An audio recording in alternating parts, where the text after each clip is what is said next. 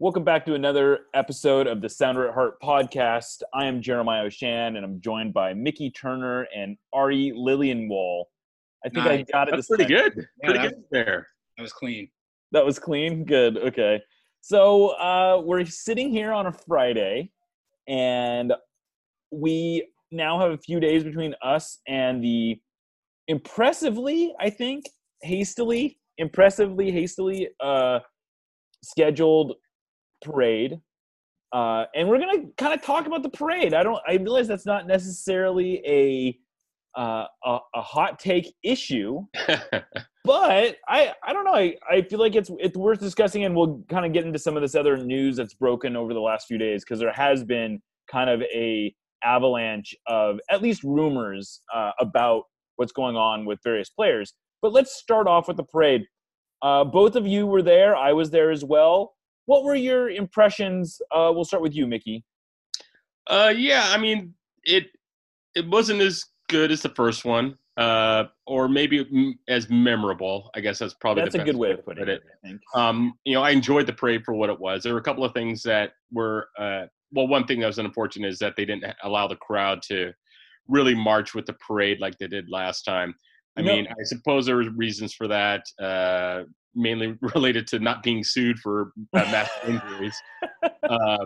But that was a little bit disappointing, that basically only media was allowed to kind of participate, except for that group of people in the front who I don't know who they were exactly. I think they were representatives from because they had some supporter group, like not ECS supporter group, but like other supporter group flags. So I assume I saw a North End Faithful. I want to say I saw some Gorilla FC people there. So maybe they were supporters. I don't know. I did not know.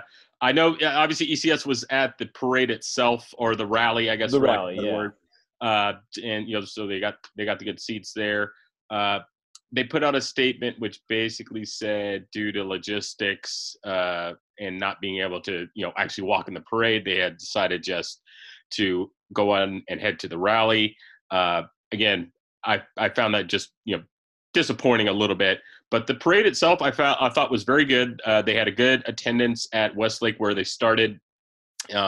Decent, as they walked along the parade path. Pretty good crowd there as well. And Schmetzer was out there schmoozing as he is wont to do. So that was cool. Yeah, got to take a lot of pictures. People got to take a lot of pictures, stuff like that. So again, I thought the parade itself was good, just not as memorable. But that was never going to be the case because it wasn't the first one. Ari, did you have any other impressions you had from this? Yeah. I thought it was cool. Like Mickey said, maybe not quite the spectacle as the first one, but that's just because of the novelty of it the first time happening.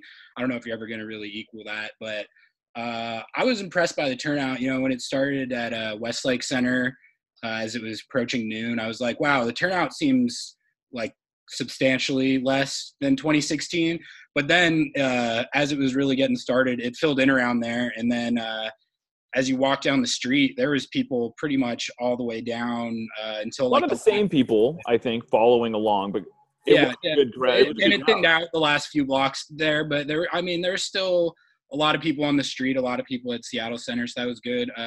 The only thing that I thought was unfortunate is, obviously there's going to be some guys missing with their national team stuff. So there was really a lot of guys, though. And, I don't know everything that goes into this or what the circumstances were necessarily, but it's like, don't you think they could have given Jordan Morris and Christian Roldan, a day to just so they could go? It seems kind of ridiculous to me that Jordan Morris wouldn't be there, it's as the hometown guy, and all that.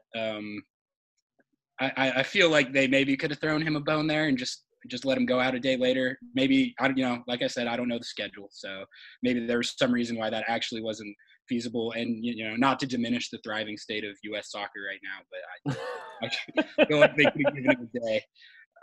But No, other than that, it was a cool event, and I feel like the turnout was pretty solid.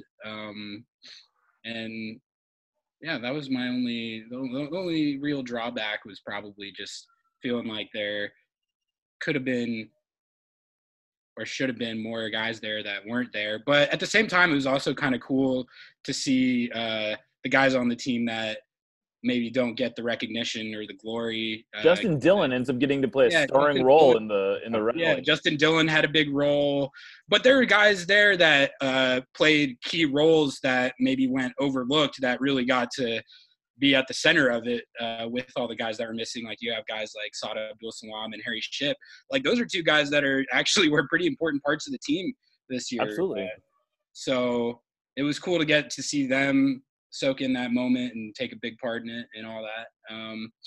I don't know. Should we get into Russell Wilson takes? Because man, I don't want to. Blaming Russell Wilson takes. I don't want to open that can of worms, but I took some heat on Twitter for my Russell Wilson takes. So why don't you repeat those Russell Wilson takes and we can flame you for them? I just saw a lot of people basically in distress over the fact that he was holding the trophy. And well, there was a couple things with that. First, it seemed like there was genuine confusion as to like why he was holding the trophy, which I really like. Even if you don't think he should have been, like that's just what's gonna happen.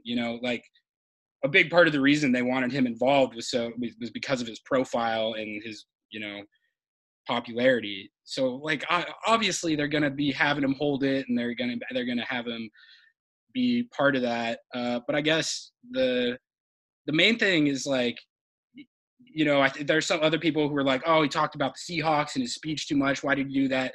Maybe he could have talked about the Seahawks a little less. But I guess my larger point is like, if the team you root for just won MLS Cup, like, are you really bugging out because like the part owner, MVP candidate, Super Bowl winning, most popular guy in the city quarterback is like there and hyped up and repping the squad? Yeah, repping the squad like that. You should be happy about that, and you should also. You guys can speak to this better than me because you've been following the team for a lot longer than me. But I know if there was a team that I had come up rooting for my whole life and just wanted to see them win an MLS Cup at home.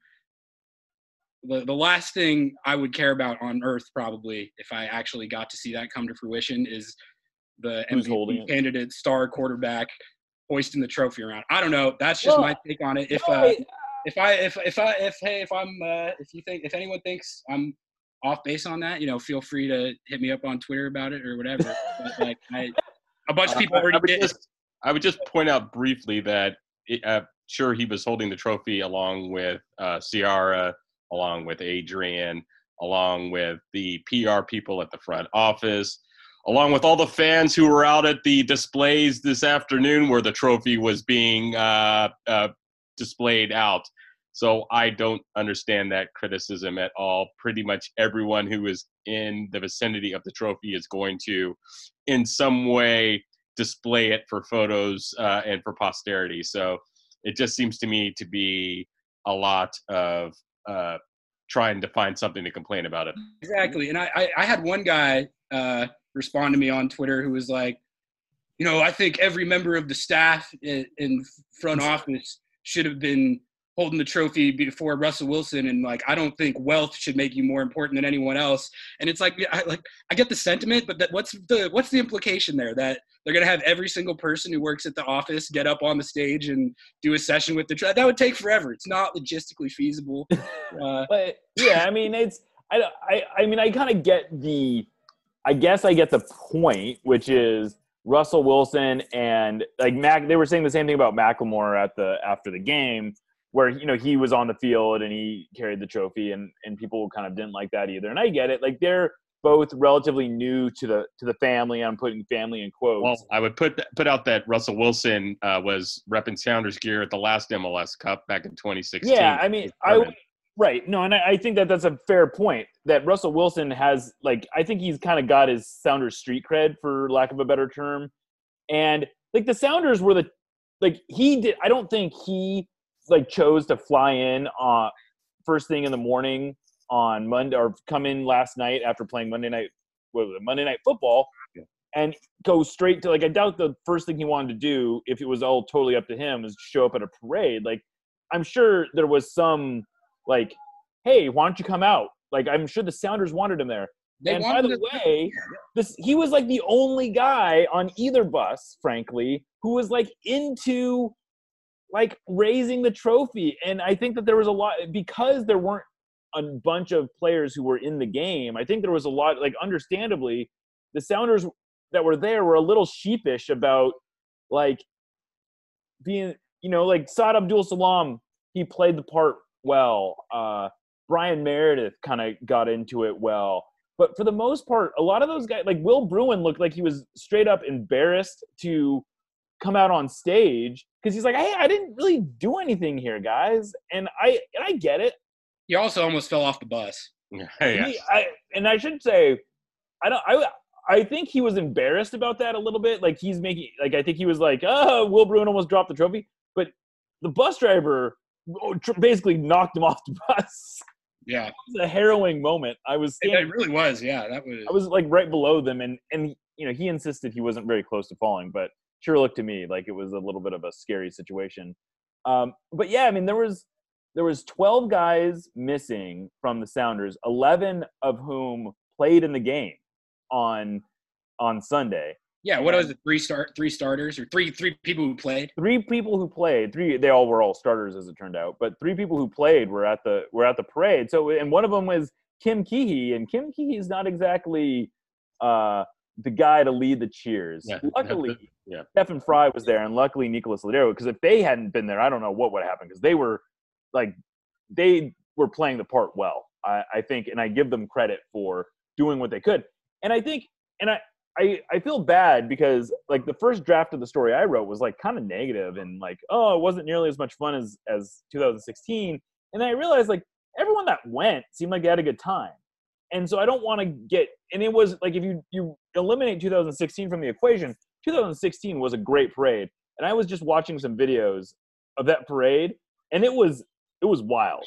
Yeah. Like fans were mobbing the trolleys, and clearly I think there was a decision made maybe by SPD to not allow that to happen because it probably was kind of a liability issue.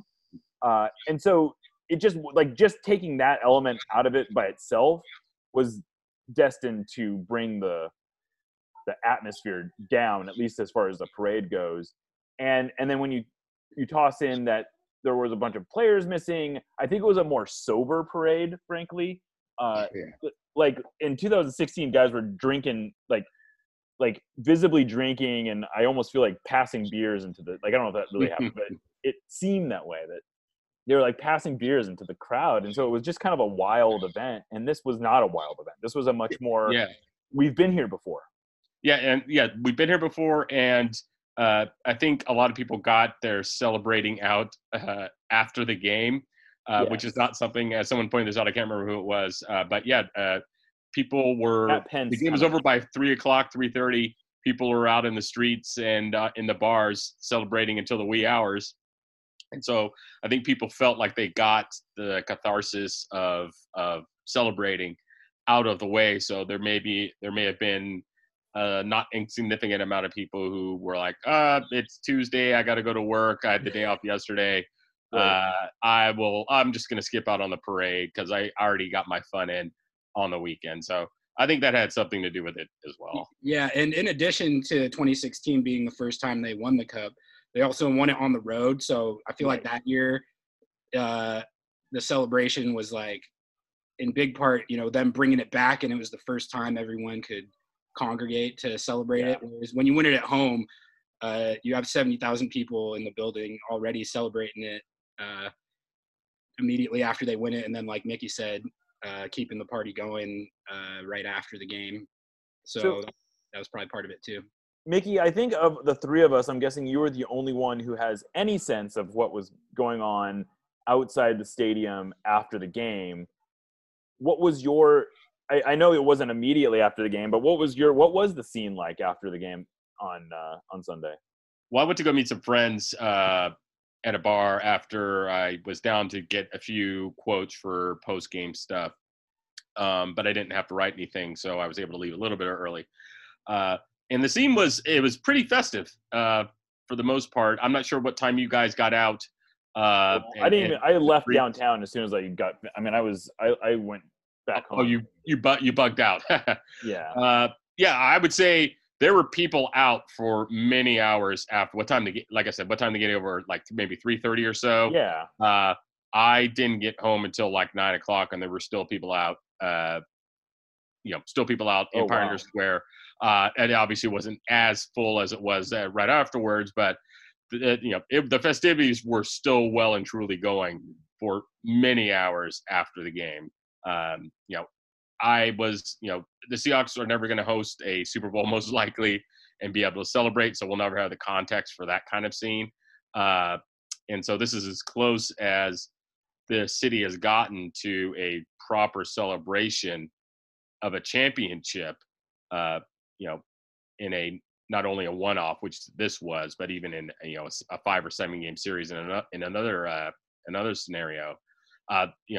I can't. Has it ever? The Sonics in the '70s, maybe. Well, I guess the Storm won at home in 2004, and before that, you got to go back to like 1918 when the Seattle Metropolitans won. Sure, yeah.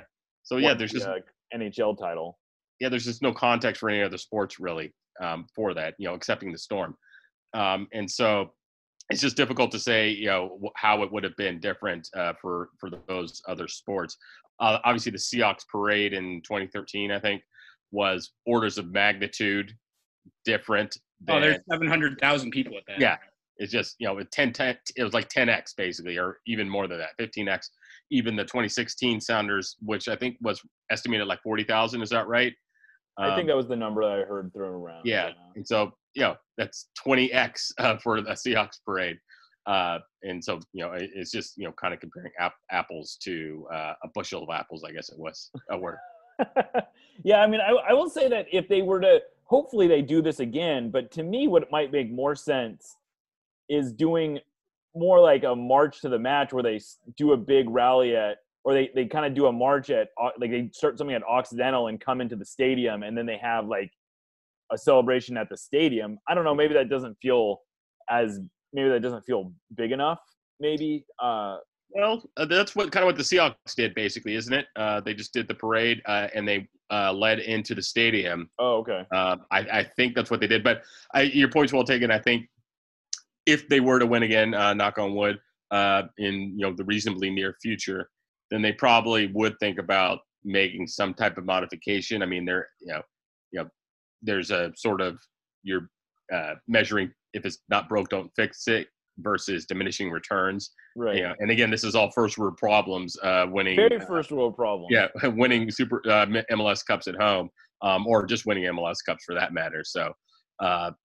But I think there might be something to trying to fix or change things up going forward if they're lucky enough to bring another one home here.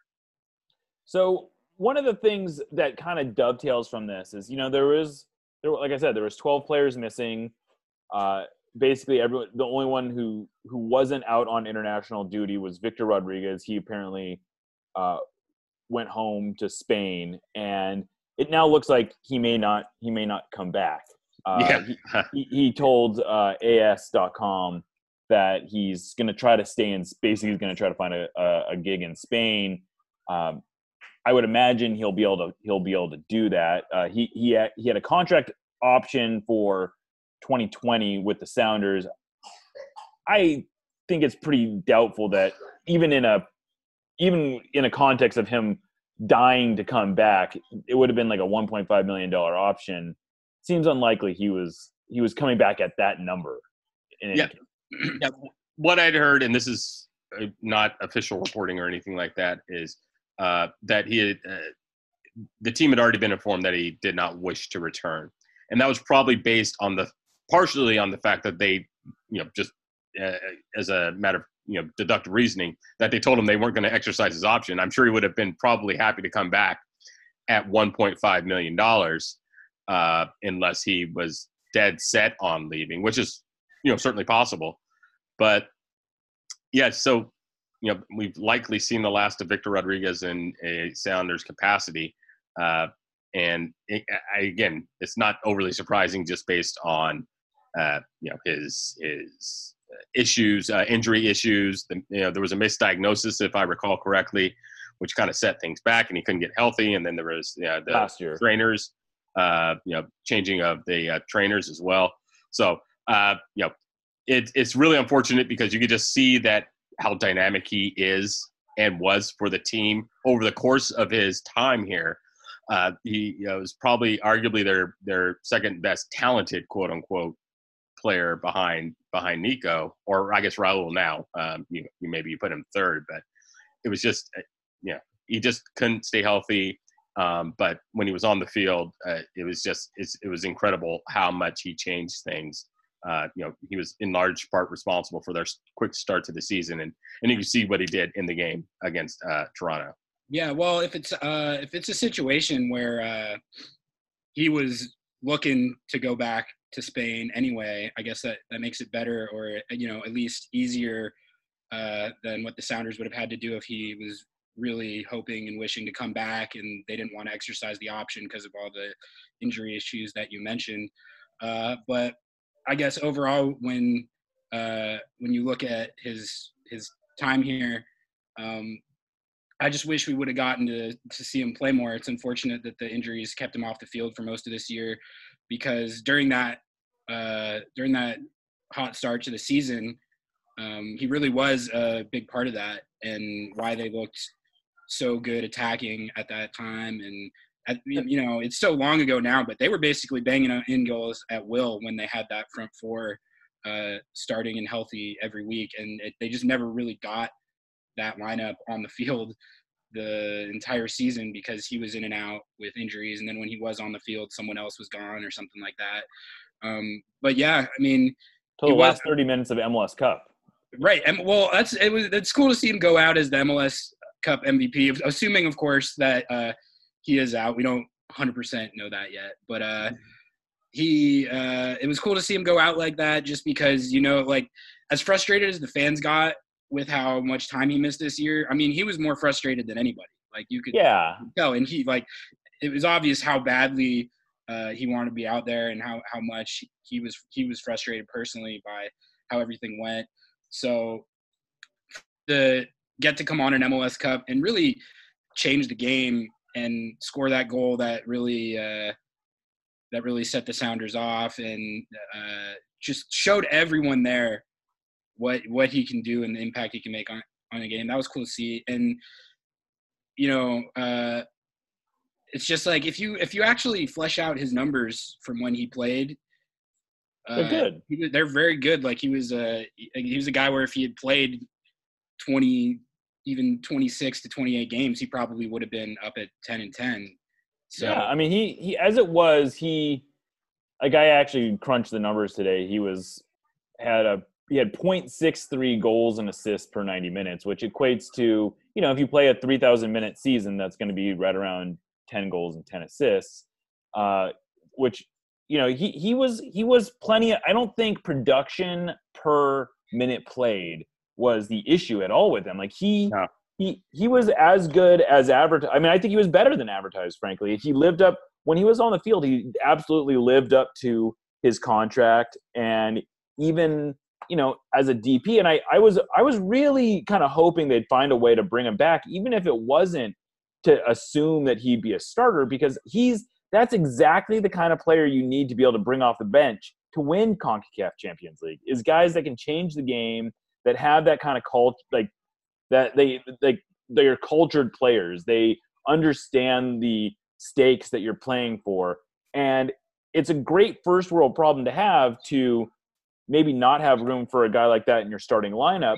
But if you can game plan for bringing a Victor Rodriguez off the bench, those are Liga MX's problems.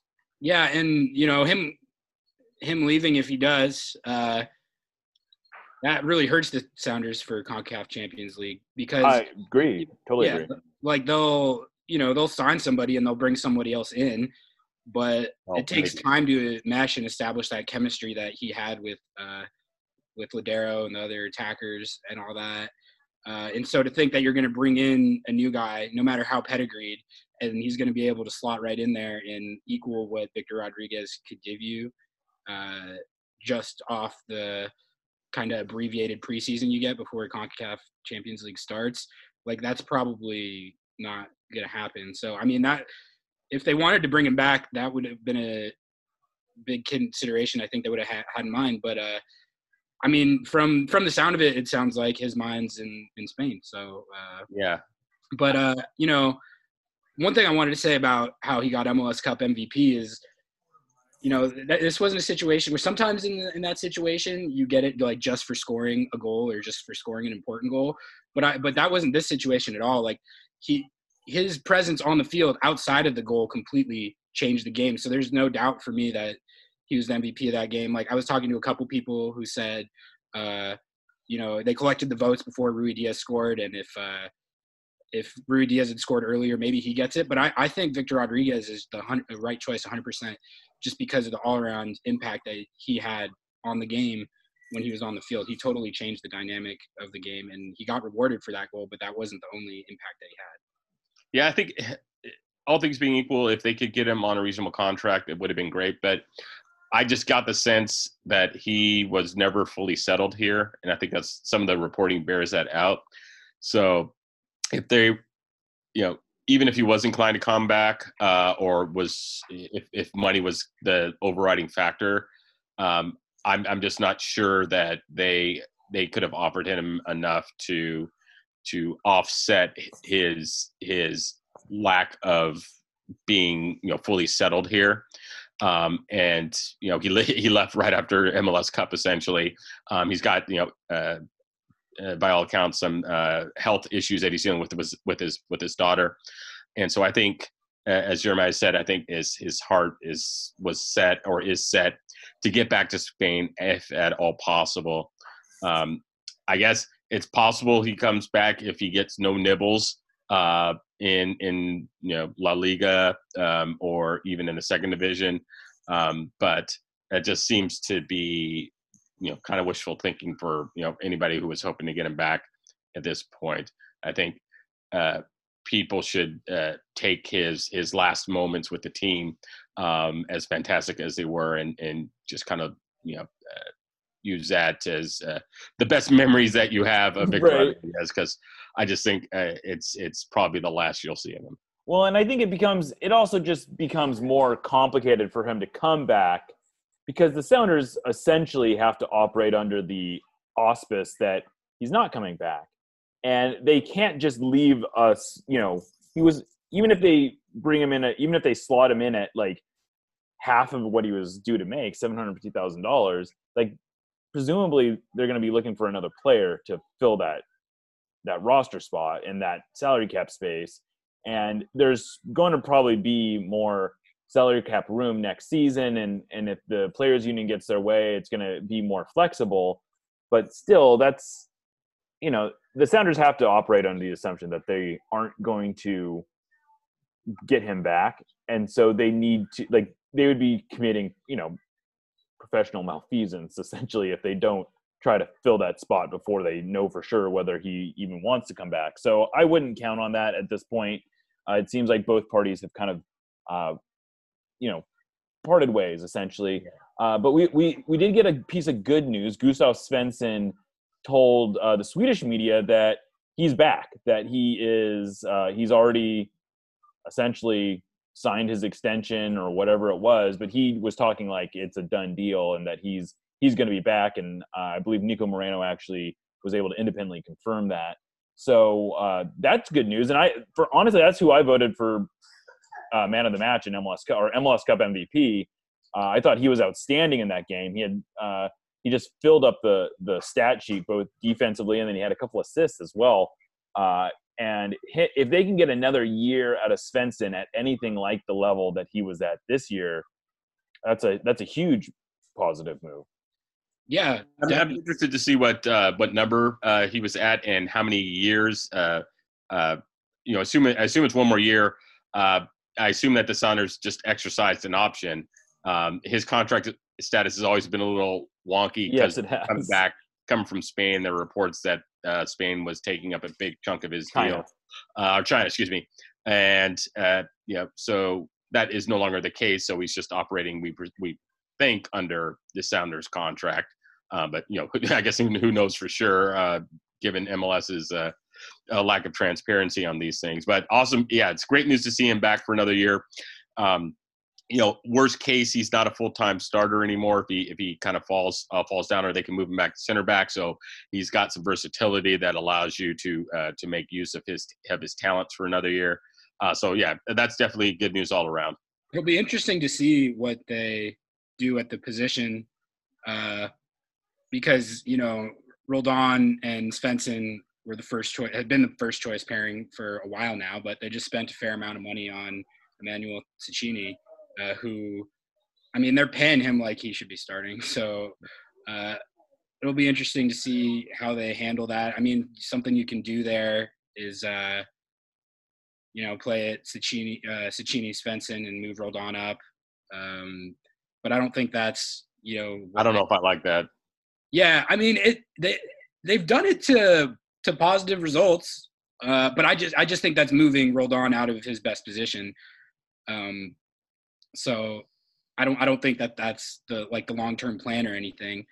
But either way, I feel like Cecchini, with the money he's making, they're going to feel compelled to start him. He didn't really break his way into the rotation basically at all at the end of the season, but he was brand new and just getting acclimated. So we'll see how that pans out. But either way, that's another one of those first world problems, because now there's three guys that you could start there, and you do have Champions League to contend with, so you got to be deep at every single position, and everyone knows you got to be able to rotate in and out during the MLS season too.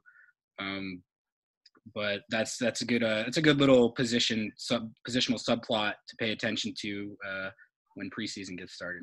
And presumably you got to find minutes. You're going to want to find minutes for Danny Leyva as well in that same kind of group. Yeah, and we always talk about these questions during the off season and in the preseason as if everyone's going to be healthy and available at all times, and then the season starts and it immediately just becomes a thing where all right, well, you're starting this week by necessity, you're starting next week by necessity, and that's basically how it's going to be all season. So yeah, I always kind of forget that that's just how it works, ends up working out almost immediately. But for the off season and the preseason, I'm going to talk about it in absolutes, like they're going to be starting the same people every single week. Well, the funny thing is that the Sounders got as healthy as was reasonably possible at the end of the year, which is not something they were used to over the last several, when they lost, Dempsey and Morris, Ozzy in the Marshall, Roldan. They had some really terrible luck in the postseason. So it's it was nice to see them get fully healthy down the stretch. And if they were healthy to start the season, it was just the middle part that was a problem. Well, and I think that it ended up being an interesting way that worked out. I found this stat that the Sounders basically went 15-1-2 in the postseason and regular season when Rui Diaz, Ladero, and Morris started together, which is not I think there's two things to take away from that. One, they were really good when those three all started, but that they only started 18 games together, which I think kind of illustrates how, 18 out of 38 games. And so that kind of illustrates the problems that they had this year in terms of staying healthy and just having players available from international duty or whatever else. But, Garth had kept beating this drum of saying, well, if we can get everyone together, I think we got one of the best teams in the league. And I think there was this inclination to kind of poo-poo that as if that's, of course, that's what he's going to say. But in the end, that is kind of how it worked out. When they had everyone available, or close to everyone available, they stood toe-to-toe with the best teams in the league, and they won a lot. Yeah, it's interesting to think about because, one of the other national narratives that seems to be taking place, shout out my guy Matt Doyle, is that, the Sounders are a great team because they won MLS Cup and they deserve to win MLS Cup, but they're not going to go down or be remembered as one of the great regular season MLS teams like Atlanta United or Toronto FC or LAFC. Because that's what we all know people talk about as great regular season teams this is why I used to be a pretty big supporter shield truther. MLS Cup is what's remembered and everyone knows that, but the true measure of who had the best season and who had the best team is probably the supporter shield. And I think that is that it's conventional wisdom and it makes sense, but you have to take into account how these MLS seasons typically go. And right. For the Sounders, this was an example of a year where they basically didn't have their lineup together, their first choice lineup, for pretty much the whole season after the first 6 games. Every time, like you said, just gave the stats for, every time they did, they were posting points at an incredibly dominant clip. So if the narrative is going to be, well, they didn't have a great regular season, so they can't be considered in this pantheon of great MLS regular season teams. I get that based on looking at their point total and their record during the regular season, but I think you could just as easily turn around and say, well, look at the record they had when they actually had their lineup, and then they used that exact lineup to dominate in the playoffs and win MLS Cup. And if you take that into account, maybe you should be talking about them as one of those great teams. But to just look at it and say, well, they only had this record and this point total during the regular season, and so therefore they are don't deserve to be in that pantheon. It's kind of discounting just how MLS is a uniquely difficult league to manage with the travel, and there's always the injuries, and especially with Seattle this year, there was the crazy amount of international absences. They had that game against the Rapids where they were missing 11 guys, and they were playing lineups like that. So I don't know. It's the narrative that the national pundits, who if you follow me on Twitter, I always have a field day finding their narratives. But I don't know if the narrative is that simple there. I would totally agree, and I think that if you want to say that the Sounders didn't have one of the great regular seasons, I think that's objectively true. Yeah. But I think you also have to acknowledge that they assembled an impressive collection of talent, and that it was among the most talented teams that's been assembled. And I think that you can look at a million different ways of slicing that data, but I think you look at someone like Raul Ruidiaz, and this is a guy who didn't play as much as the Sounders probably would have liked. I think he only made 24 appearances, and his 11 goals don't necessarily jump off the page to you as say oh, this guy is dominant. But you look at, he had 4 goals and 4 assists in the playoffs. That's right up there with the great postseason performances of all time. And you look at his whole career with the Sounders, which is now barely the equivalent of a full season of play. The guy's got 27 goals and 8 assists. That's a monster season. Yeah, that was an incredible signing by Garth. Arguably one of his top 2 or 3 signings. I'd probably put the Jordan Morris extension up there too at this point. Oh man, how smart does that look now? Can you imagine if the Sounders were trying to compete for his signature right now as opposed to back this time last year? But anyway, just to go back to Ruidiaz just briefly, it's just an incredible job scouting. I mean, maybe it wasn't that hard to scout the leading Liga MX core at Morelia, but they still had to get him here and pull the trigger on that trade. And given the issues that our neighbors to the south are having with their striker core from Mexico, exactly. Let's not undersell how easy it is to sign players from foreign players. I mean, there was this whole thing of how much time and energy the Timbers put into not just signing Fernandez, but also Lucas Milano. They spent something like $16 million between those 2 players, and they're going to end up with a complete half season of productive play out of those 2. Yeah, well, they might get some of their money back at least, but that's to be determined. I can't wait to keep tabs on all those developments from you, Mickey. That's the legal analysis is going to be top notch. Okay, so you break it up. Mickey, do you have any quick fire legal analysis of their case? The only thing, they have literally filed nothing at this point. The Athletic story, and I guess we should tell for those who may not know, the Timbers got terminated Brian Fernandez's contract, and according to the Athletic, they're preparing to sue Necaxa, which is his former team, to get some of the transfer fee back. Which you may know this more than better than I do, but I think it was in the $8 to $10 million range. Yeah, it was a record signing for the Timbers. It was, I think, more than the Sounders paid for Rui Diaz. Yeah. Just to finish up, Fernandez had some well-documented issues with drugs and other issues while he was in the Mexican League. I think he was suspended for like a year or thereabouts. And by all accounts, the Timbers have put in some clauses in his in the transfer fee with Necaxa that if his substance abuse issues resurfaced, they'd be able to get some of that back.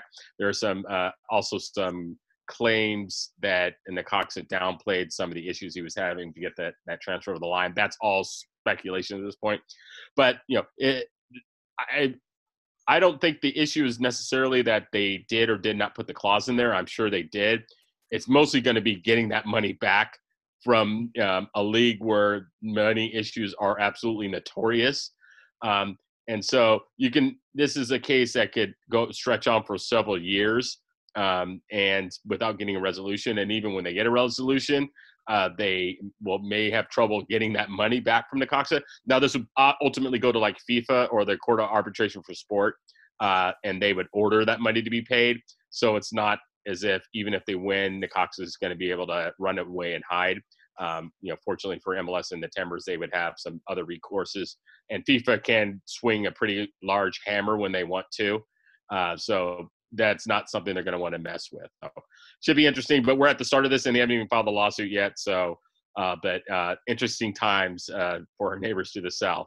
I mean, and not to get too into this, but I think the thing that strikes me about it is you did all this scouting of this player. You supposedly put all these resources into finding this guy, and you would think some pretty basic, PI type stuff would turn up that maybe he has some. I mean, the guy got suspended for spitting at a fan like a couple weeks before the transfer was completed. It's not like he was this choir boy who this is, even his past drug use aside, I certainly am happy to believe that he could put that behind him, but like he wasn't exactly a prime citizen before, like in the immediately before the transfer. But I don't want to focus too much on that. Yeah.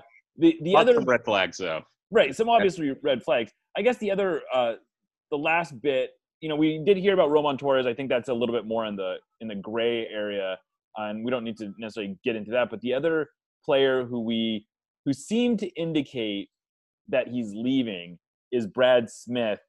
His loan is up. The Sounders had managed to extend his loan at midseason to get him through the end of the year. But he sounds like, in his mind at least, he's going back to Bournemouth, and he's going to try to get on, make it into the squad there. And then I this is a little bit more reading between the lines, but to me it sounds like maybe he'd like to stay in England regardless of whether it's at Bournemouth or at maybe a championship level team. But Brad Smith, who knows, maybe he comes back at some point, but at least my expectation is at the beginning of the season, he's not going to be with the Sounders. Yeah.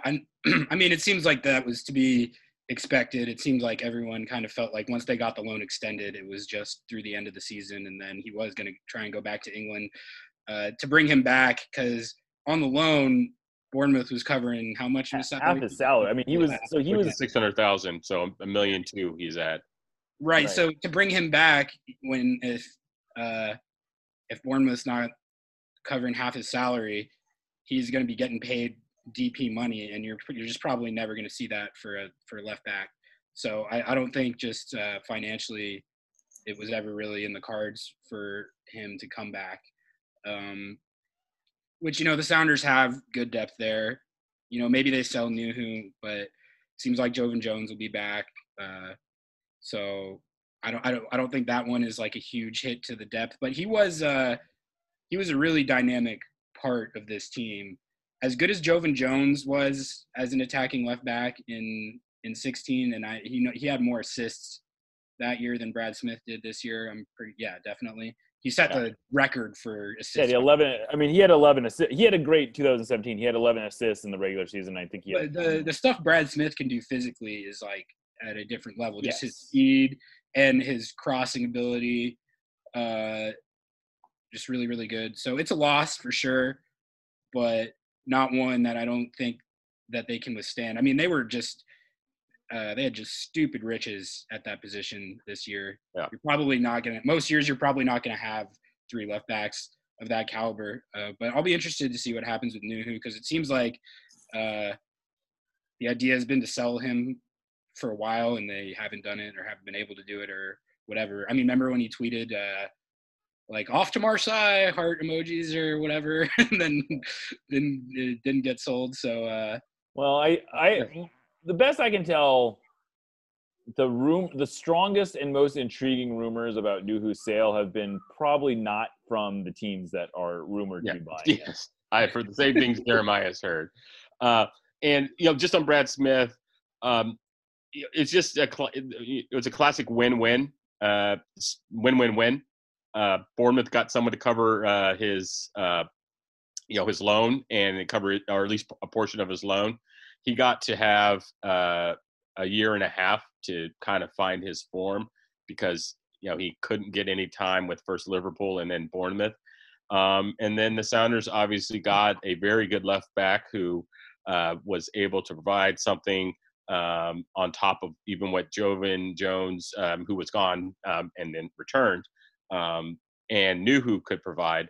So it was a great – it was probably always going to end this way, because the economics simply didn't work. As Ari, as you mentioned, they were just never going to spend $1.2 million on a left back, especially when you've got Nuhu and now Jovan Jones.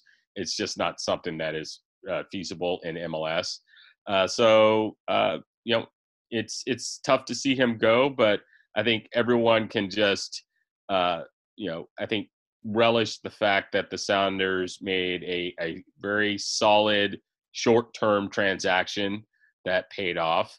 And everyone just kind of walks away with a good experience behind them.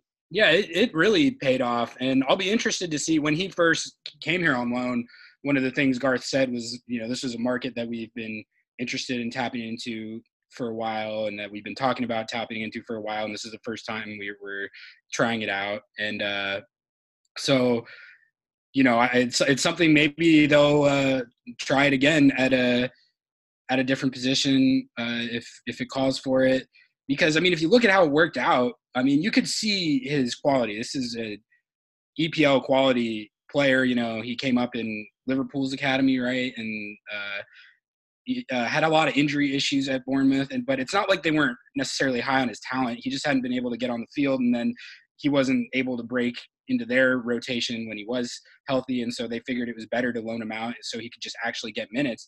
And he got those minutes and played well enough where I feel like he showed that he has the potential to go back over there and thrive. So like you said, I think that's a win-win in that respect, because the Sounders got to have an EPL quality left back on their roster for however long they did, and he really got to use it as a springboard to show what he can do when he's actually getting minutes. So it's got himself back into the national team. Yeah, and totally got back into the Australia picture. So I'll be interested to see if that's something they try and replicate, because it sounded like, I remember at the time they were saying, we're trying this out, and if it works out, it's quite possible we'll try and do it again. So the last thing I wanted to talk about, I'm a little reluctant to get too into this, because by the time people are listening, the list will most likely be out. But Sounder at Heart did our own expansion list. We asked readers to engage in that, and 1,500 responses we got, which was crazy. But yeah, we basically put together a list of 12 players we think the Sounders should, I guess, or will. I don't know if we were asking people to like put themselves in Garth's shoes. But without getting into specifics, who to you, and I think some of the news recently would have also influenced our, like for instance, everyone had Victor Rodriguez being protected. I don't know that there's any point in protecting a player who is at least saying he's going back to Spain. So that would have freed up a spot. But I don't know, do you guys have any thoughts on who might be most in danger of being selected in this expansion draft? Well, so go ahead. Go Dari. Okay. Well, when I was first thinking about this, the big names that popped into my mind were Will Bruin and Harry Shipp, just because, you know, if I'm an expansion team trying to build from scratch and I'm looking for proven MLS vets and proven MLS players, those are two guys right there that are both of those things. And you know, you need guys like that on any MLS team, but especially when you're building. But I don't know, like both of them make quite a bit of money. They do make decent amount of money, but at this point, it's a relative to what players are making now. Like, I mean, first of all, I just want to say Will Bruin can't be picked because that would really put a crimp in my podcast with him. Yeah, you got to Nashville and Miami that. Right, exactly. I'll have to I'll be working the phones if that transpires. But I do agree. I mean, I think Harry Shipp, you know, quietly 5 goals and 2 assists, 3 assists, 5 and 3. Yeah, 5 and 3. He only played not a lot of minutes. No, he only played 1,400 minutes, but he only played in 2 of the Senators' last 9 games, which is pretty clearly outside of Brian Schmetzer's preferred rotation at this point. And that's happened to him a couple of times. It has happened to him a couple times, and I would imagine that if I'm Harry Shipp, whatever you think of the Sounders organization, you are too young to kind of accept that you are just along for the ride. And you're frankly too good to be taking that attitude. And I suspect he would, even if the Sounders, I don't think the Sounders would be protecting him anyway, but that looks to me like one of the players who is most likely to be unprotected and be intriguing to Nashville. Or Nashville specifically. Yeah, it's tough to say with just looking at the previous expansion drafts. It doesn't seem like expansion teams are too keen on those price points for players, unless they're young and have a lot of upside. Maybe it just doesn't seem like they pick those players. So no, you're right. I could see them passing on Shipp and Bruin, especially. I mean, Bruin's kind of a different case because he's obviously coming off a major injury, and he's going to be up around $350 in salary next year, which is definitely a price point that teams typically try to stay away from. Yeah. So my thought is that they will absolutely protect Nuhu. That would be crazy to me to not protect him. Yeah, unless they're going to they have to. The projection I saw on the Humble website that I work for had him unpriced, which is like bonkers. That's crazy. That's bonkers because his value on the transfer market is pretty high, and his salary is so low. Like, there's literally no way. He's making like $70,000, and he is potentially like $1 million transfer. If you transfer him for $1 million, you get full allocation. You get the full $7. It's insane. Yeah, there's no way that money away. Jordy DeLem's a guy. That's in the other one. He could absolutely be taken, 100%. I think he's the one. He's. I would not like to see him. I would like to see him protected, actually, just because I like what he brings. Even if he's not a starter, you need those players anyway, and he's. I think he's a replacement level, but a replacement level that you need on your team. So I would, if it were up to me, just as a cold, hard, calculated decision, I would certainly leave Smith unprotected, Rodriguez unprotected. You probably could gamble on Jones maybe, only because his salary is very high. But again, if you're losing Smith, then you need two left backs, and you've got two ready-made ones in Jones and Nuhu. And so you're risking it, especially if they do end up trying to sell Nuhu if they get $1 million offer. So that's a risky one. But I think Dellum's definitely a good shout, as along with I forgot the other one. But Jones is definitely one you could probably risk, but you probably a team may opt to take him, maybe. Yeah, I'm with you. I think Dellum is almost so attractive that you protect him and you make a gamble of not protecting maybe a Will Bruin or a Jovan Jones. Don't let Will know that I said that, though, because well, I would say the only thing I'd say on yeah. The only thing I'd say on Dellum, start retweeting all the right. I know people. I know. I just gave myself away. It's not that he's going to listen. It's that people are going to tell him to listen. Yeah. The only thing I'd say on Dellum is that he may be at the point where he's asking the team to let him go try. Yeah, go somewhere. Kind of like a Tyler Miller situation. Yeah, he's 26 now. He's got a bunch of experience. He may say, look, I'd like to try to start somewhere, and the team may let him do that because he's not going to start here, most likely. So that could be something where the team just says, okay, we'll let you go. We'll take the $50K of allocation, and just good luck. Yeah, it'll be very interesting. And I like I said, I feel a little silly talking about this because by the time most of our listeners hear this, the list may be out. But it's a funny thing though, because I feel like the same thing happened in 2016, where like halfway through the year, I remember looking at the list of protected players and going like, I don't know that the Sounders have 11 players that I want to protect. And then it was, we're going to lose one of these guys. And I feel, and I think like a few months ago, there was like all these old, like kind of old-ish players, like a Kim Key and a Roman Torres and, all these kind of veteran players that you would have said like, yeah, I happily expose these guys to the expansion draft. And now it's, oh no, we might lose one of these guys. But, Kim Key is another interesting one who all the kind of the rumblings are that he wants to leave, but I don't know. I could kind of like, I'm a little skeptical that the Sounders are going to go into an off season where they absolutely have to find a starting caliber center back. And if they're going to let Torres go, which seems possible, I really doubt they're going to pick up his option. I'm curious if there's obviously plenty of room between the $750 that he's presumably scheduled to make and whatever Millonarios is offering, which is definitely not $750,000. Right. So he's got Torres has a decent amount of leverage right now.